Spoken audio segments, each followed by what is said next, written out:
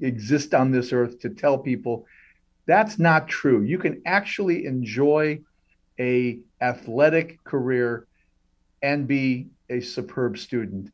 Um, Not everybody does that. Obviously, not every high level Division I athlete is devoted to their academics as you are. Tell me a little about that intersection of athletics and academics at a school like UCLA. How you manage your time, how you learn to do time management. Right. Well, I have a passion for both basketball and my academics, so there's a big priority on both. And I love them equally. So throughout my life, that's always been my passion.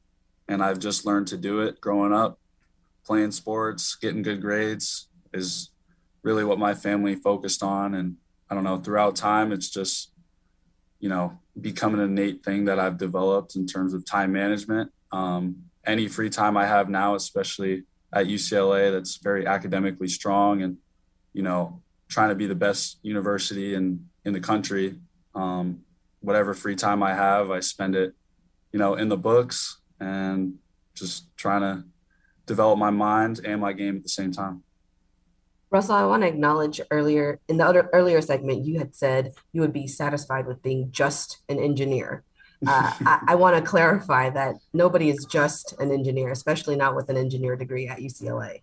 And would love for you to just kind of share more about what being an engineer and what kind of engineering are you in, and like what kind of career are you looking forward to after basketball is done? Sure. Yes, yeah. Sorry for my choice of words. Nobody is just an engineer or even just a student at UCLA. It's a great accomplishment every single day. But I am a mechanical engineer, and I chose mechanical engineering because I felt it would be the most broad and would give me the best understanding of the world around me. That's kind of why I chose that field, because I don't want to be a typical engineer. I want to have a broad base of knowledge and use it however I can. And right now, I'm leaning toward the business side, management side, which is why I picked up the second major in business economics. So yeah, I don't know what I particularly want to do with it, but engineering at UCLA and business economics at UCLA, the opportunities are endless in my eyes. So I'm curious about this, Russell. I suspect that you're not somebody that goes out and tries to overtly influence other people to the way you do things, as opposed to setting an example.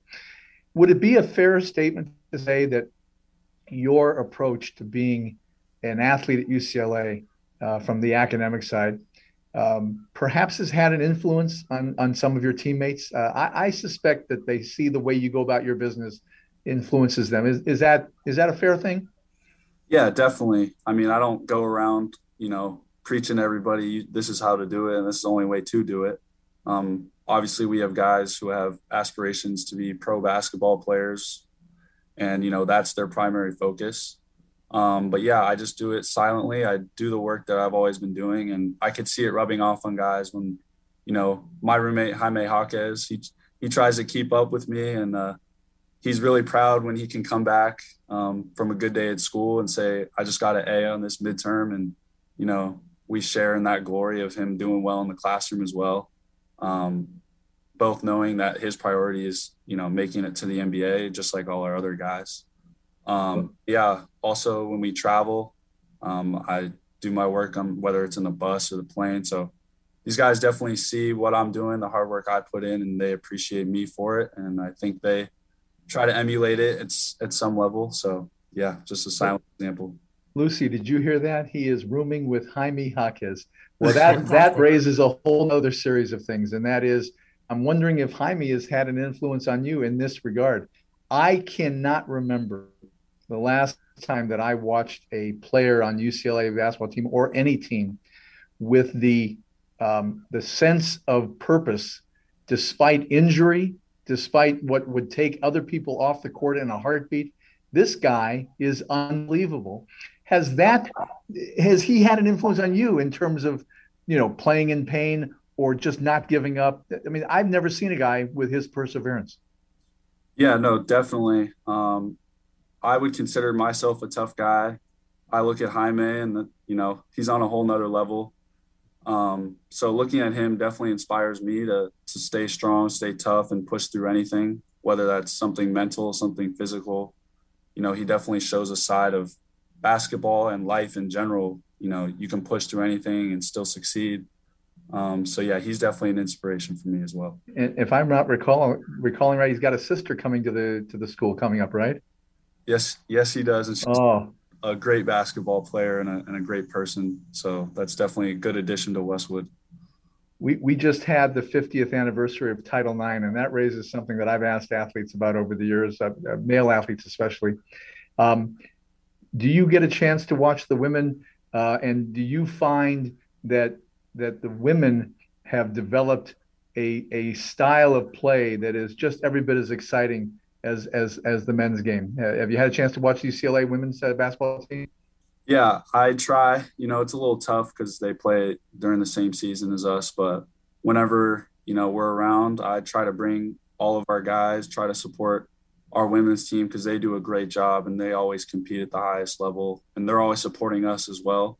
It's a big family here in Westwood. So try to bring everybody out and definitely realize our women are just as good, if not better, than a lot of men's teams.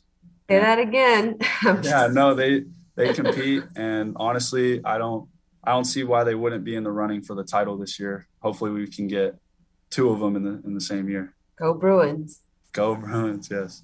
When we come back on After the Glory, a few more thoughts from Russell, including perhaps a little discussion of the whole NIL thing and how that is impacting him. When we come back, Gary Stern, Lucy Tseng, and our guest Russell Stong. Hey, this is Lucy Tseng from Resiliency Coaching. I am a certified mental performance coach focused on working with athletes transitioning into life after the glory days of sports. I help like-minded people become high performers and thrive in all areas of life. My goal is to serve as your accountability partner and offer different perspectives as you make tough decisions. Learn more about me on Instagram at resiliency_coaching. RESILIENTSEE_coaching, and thanks for tuning in to After the Glory. This is Daryl Wayne, here to talk to you about the co-creator and co-host of After the Glory, Woodland Hills lawyer Gary Stern. When Gary's not talking to elite athletes, you can usually find him doing what he's been doing for almost 45 years, navigating the world of government. As a college student and young professional, Gary helped folks deal with federal and state agencies through his work as a caseworker with a local congressman and state senator. That work prepared Gary for a career as a consumer lawyer. Today, Gary still helps people in all walks of life, but his passion nowadays is his service as a mediator, mostly in cases like the ones he's been handling for over 4 decades, where people have been injured in accidents or in connection with their employment. You can learn more about Stern Law, the law offices of Gary N. Stern, at his website, www.sternlaw.org. That's STERN. Or you can call him at 818-710-2717. That's 818-710-2717. And we're back on After the Glory. This is Gary Stern with my partner, Lucy Tseng, and our guest, Russell Stong, UCLA basketball and student athlete par excellence. Russell, one of the things that I think we've asked a lot of our guests this question. I don't think it matters whether you're a frontline starter and heading to the NBA or playing the role that you are as a role player. I can't imagine a more exciting thing than to be in front of 12,500 fans and all cheering, just generally cheering. And then, of course, when you come in the game, cheering for you. Is that something that you think you'll miss, or is it something you've consciously been preparing for, is life without the crowds? Well, it's always been a dream of mine to be in front of these crowds, and for it to actually be real is the biggest blessing and the biggest honor I could ever experience. So it will definitely be a part of me that will be missing.